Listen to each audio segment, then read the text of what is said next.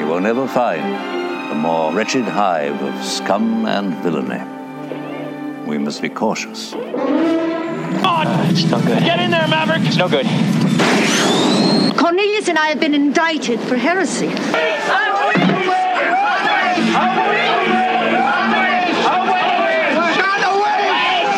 It is evil.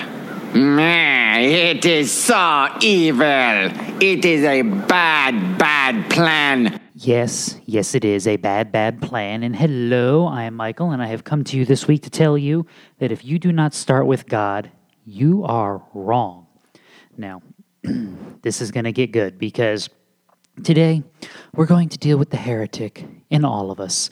We are going to wade into the deep waters of the philosophical, but I promise we're not wading too terribly far simply because I don't want to hurt my brain, and that can happen if you get too far into the philosophical world. But today we do want to tackle the modern love child of history, philosophy, and theistic ambivalence, and it goes by the name of secularism. You're going, what? We know this is evil. Yeah. But you don't really know necessarily just how deep this evil can go and why it's so evil. And the reason I say that is because look at the world. The arguments that we're having, the arguments, more importantly, that we are not having. So, this is what's going to become important. If you don't look at the world rightly and you don't see the sprouting of the seeds that is secularism, then there's no hope for you. We are seeing in the world around us just the orphaned offspring of this ridiculous worldview that really does have just demonic origin. So, secularism is a worldview that stands at the end of the long march of history and the institutions, as we like to say. You can go all the way back to the medieval birth of sacralism, go all the way through the Middle Ages. You get the birth pains at the end of the High Middle Ages that result in the Renaissance and the Reformation, move all the way through the Enlightenment, with the emphasis on empiricism, rationalism, and pragmatism. Those are your three biggies. And you follow that through the Industrial Revolution and the birth of modern materialism, and you come now to the Frankenstein's monster that is secularism. The modern worldview is one planted firmly outside the realm of any metaphysical or spiritual influence. Both things have been cast aside in the modern world in order to really justify this abomination that we call secularism in a worldview. So where do we get these ideas and this really terminology? Excuse me. Well, in 1851, a British writer by the name of George Holyoake coined the term, and that's really kind of helpful. Because it tells you that this is a relatively new idea, but it does not have new roots. Secularism is an epistemology, which is the science of how we know things, that is agnostic at its core, and that's why we trace the roots like we do. This is a worldview that seeks to be devoid of religion and religious influence, which means by its very nature, it is a man-focused system. Now, typically, what that works itself out in is it holds to the tenets of what we call the innate goodness of humanity, that people are generally good and things corrupt them. And it leans heavily upon naturalism, which is the belief that the physical world and her laws are all that exist and govern life.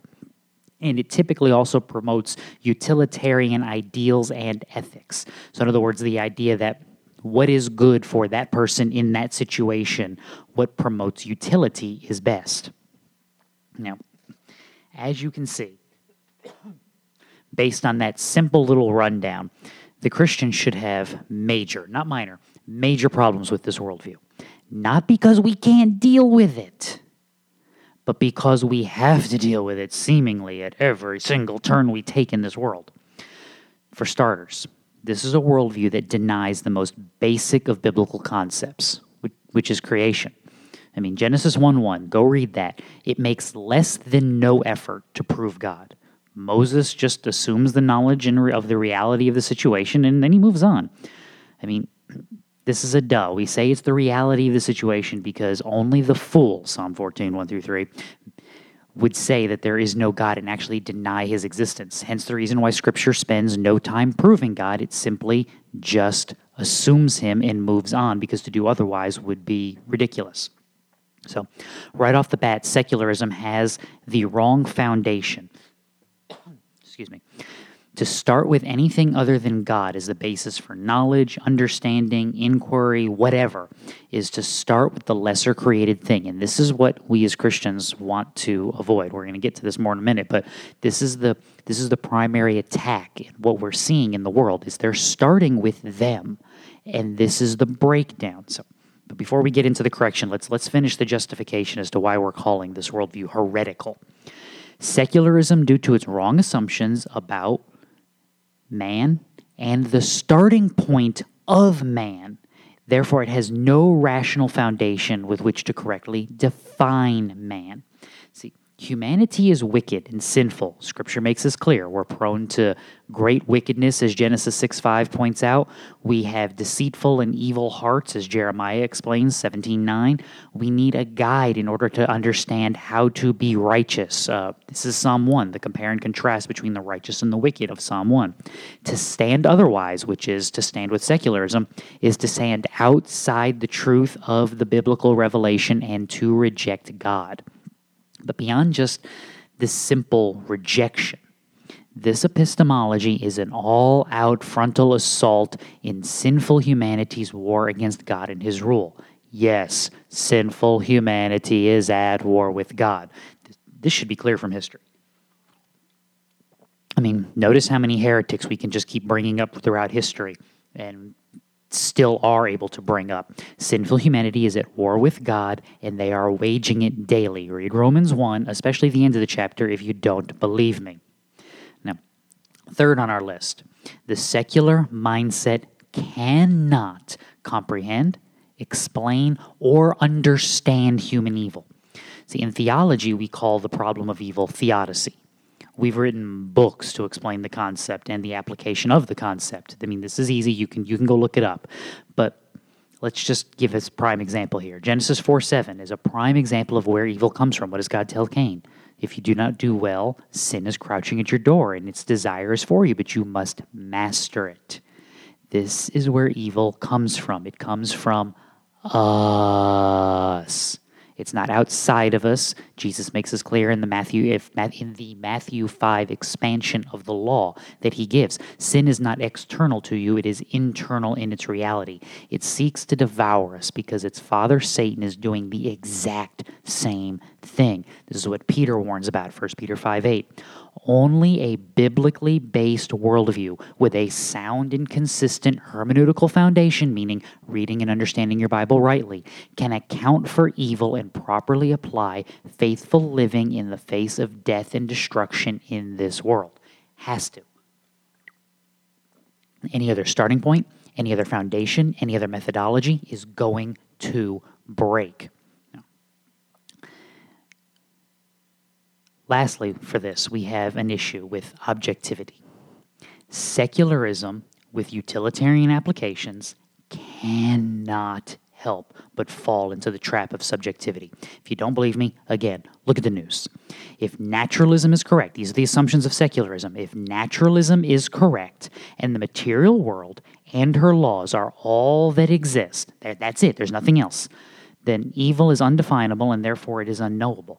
I mean, imagine a world in which we are unable to call rape evil, where we can't call child molestation evil, where we can't call Hitler evil. That is the world secularism will ultimately create. It removes objective foundations and creates naturalism really on steroids. I mean, if we're all just random molecules running around bumping into each other, then one molecule bump can't be more evil or less evil than another molecule bump. So if this collection of molecule bumps decided to rape that collection of molecule bumps, why is that wrong? Secularism with a naturalistic worldview has no means by which to condemn this. It makes it worse, though.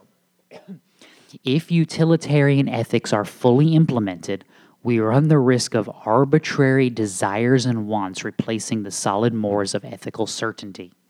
See, this is part of the problem. Utilitarianism, by definition, leads to situational ethics because it is situational ethics. So, truth, honesty, they're lost concepts because in this situation, honesty may benefit me, therefore it is good. In another situation, honesty may not benefit me, therefore it is not good. In this situation, not killing you may be a benefit, so it's good. In that situation, killing you might be a benefit, therefore it is good. Not to mention the fact we have to determine what is a benefit and what is not a benefit. Utilitarianism, by definition, cannot give that, which means it is nothing but situational ethics. And when you descend into situational ethics, society is fractured. And once society is fractured, it is incapable of granting any moral or ethical certitude, and therefore it cannot help but descend into chaos. It just can't. God alone is the anchor upon which human society depends. Without God, we will drift hopelessly into oblivion. We will. We have to. We have no choice. We no longer have an objective standard, a right or a wrong that we can look to, cling to, lean on, and be grounded in. This leads us to the big insidiousness of secularism, and that's the problem of reality. You're going, huh? See, secularism has taken spiritual, connected beings and denied the reality out of hand. I mean, this is the modern world at work.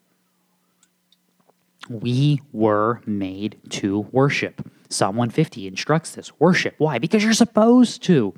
In the absence of the right worship of God, we will, catch that, we will find something else to follow around like a lost puppy. This is Romans 1 in action once again. And if we're honest with ourselves, don't we really love worshiping us and our ideas best above everything? I mean, even the people of Israel, when they had the commands of God, what did Isaiah condemn them with? You reject the precepts of God and instead teach the commandments and teachings of men. Isaiah 29:13 is what Jesus quotes when he condemns the same people. This becomes a black hole of worship. It's a circling of the drain that leads to the false worldview application that you're seeing now in secularism. And that false worldview is intersectionality. I mean, one, that should probably be its own episode. And I think Lou and I have addressed it shortly, but not fully in regard to other theological doctrines. But maybe at one point we'll sit down and actually look at this in more in depth.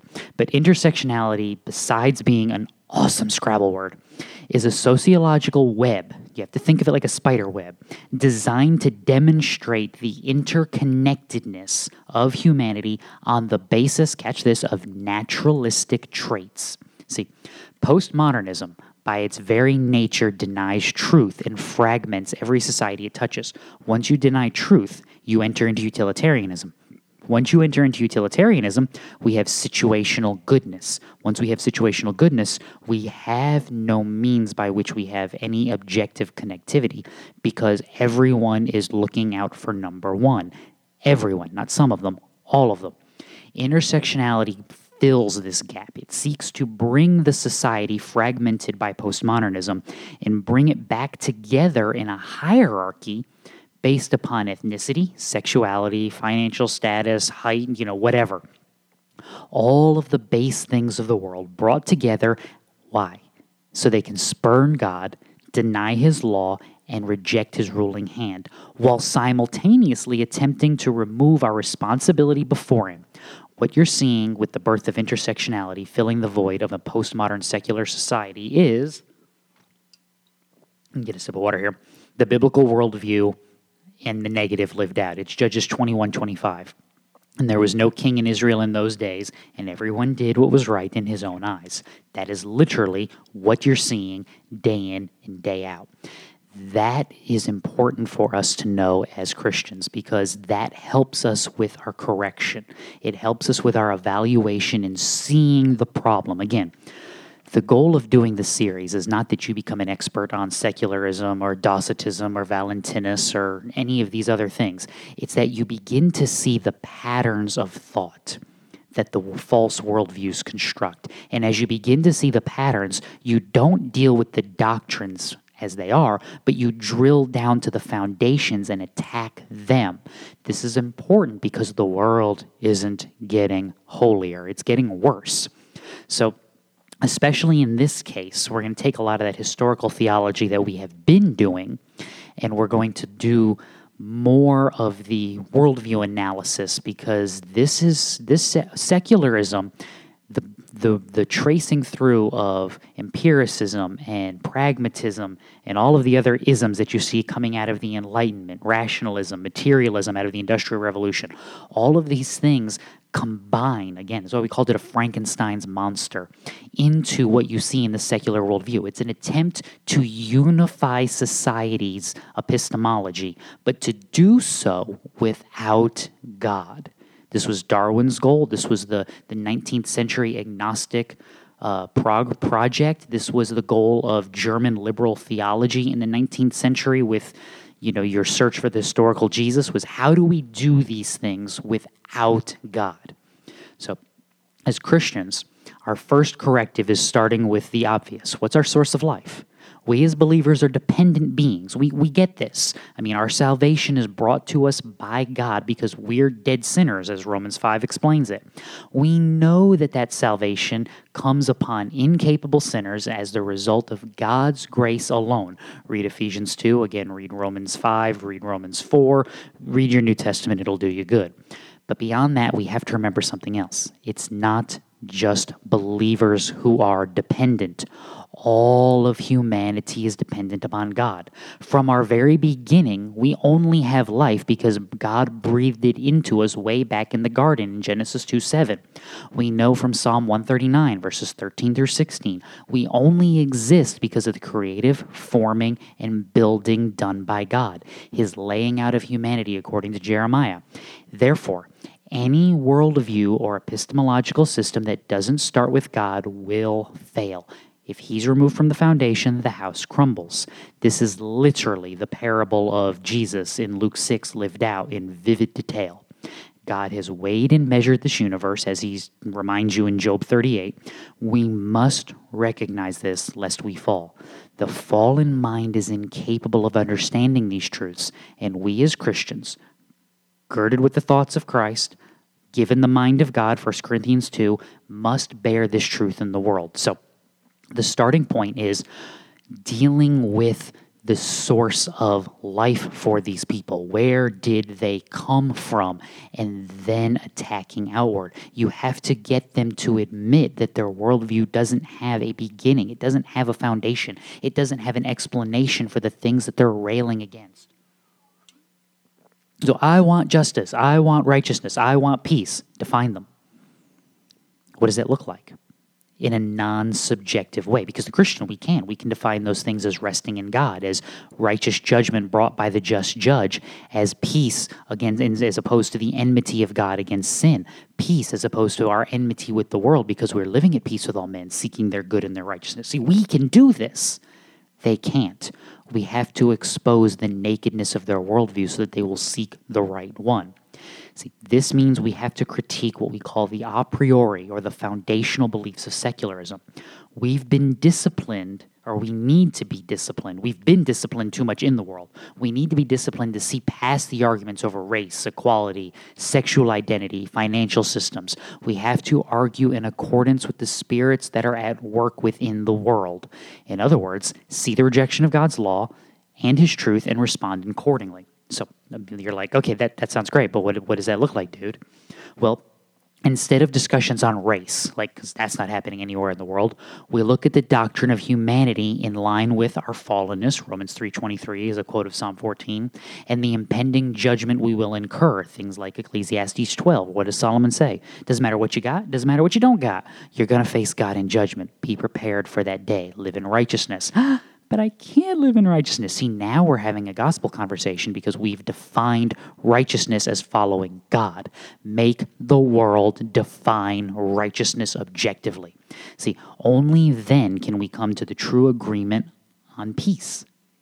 We have to focus less on artificial outward identity, how tall you are, whether you're a man, whether you're a woman, whether you think you're something else, in which case I'm not even going to go there right now, whether you're black, white, brown, orange, red, green, I don't even care. It doesn't matter. It's an artificial outward demarcating line. We have to truly focus on righteous living, thinking God's thoughts after him, as Paul applied Romans 12, the application of focusing on Christ from Hebrews 12. In other words, I don't care if you're black. I don't care if you're white. I don't care if you're Indian. I don't care if you're Native American. I don't care if you're green and you walk on your hands. I care that you seek after righteousness and that your soul is right with God. And here's why that matters. If my soul is right with God and I'm seeking righteousness and I'm seeking to live at peace with all people, then I will treat you justly, righteously, and good, whether you are brown, green, whatever. It does not matter. Instead of arguing over the world's understanding of her systems, financial, governmental, legal, we want biblical definitions of relationships, starting with foundational relationships like Genesis 2:24 and 25. For this reason, a man shall leave his father and his mother, and he shall be joined to his wife, and they shall become one flesh. Imagine how much different society would be if they actually had a biblical definition of marriage. And once we've done that, we now serve in his kingdom, a la Deuteronomy 6:4-9, the Shema, teaching these things as we go about, as we walk, as we talk, as we sit, as we rise. Yes, there's a broken legal system. It's being run by broken people. Yes, it's a broken governmental system. It's being governed by broken people. Yes, there's a broken criminal justice system. It's being run by broken people. Want to fix the system? Orient it towards God. How do I do that? By orienting the people inside the system towards God. See, then we function as God has ordained. We're glorifying him and him alone in everything. So that's 1 Corinthians 10:31, Colossians 3:17. That's functioning rightly in the sight of God, Ephesians 5, Ephesians 6, Ephesians 4. Just read Ephesians, it'll do you good.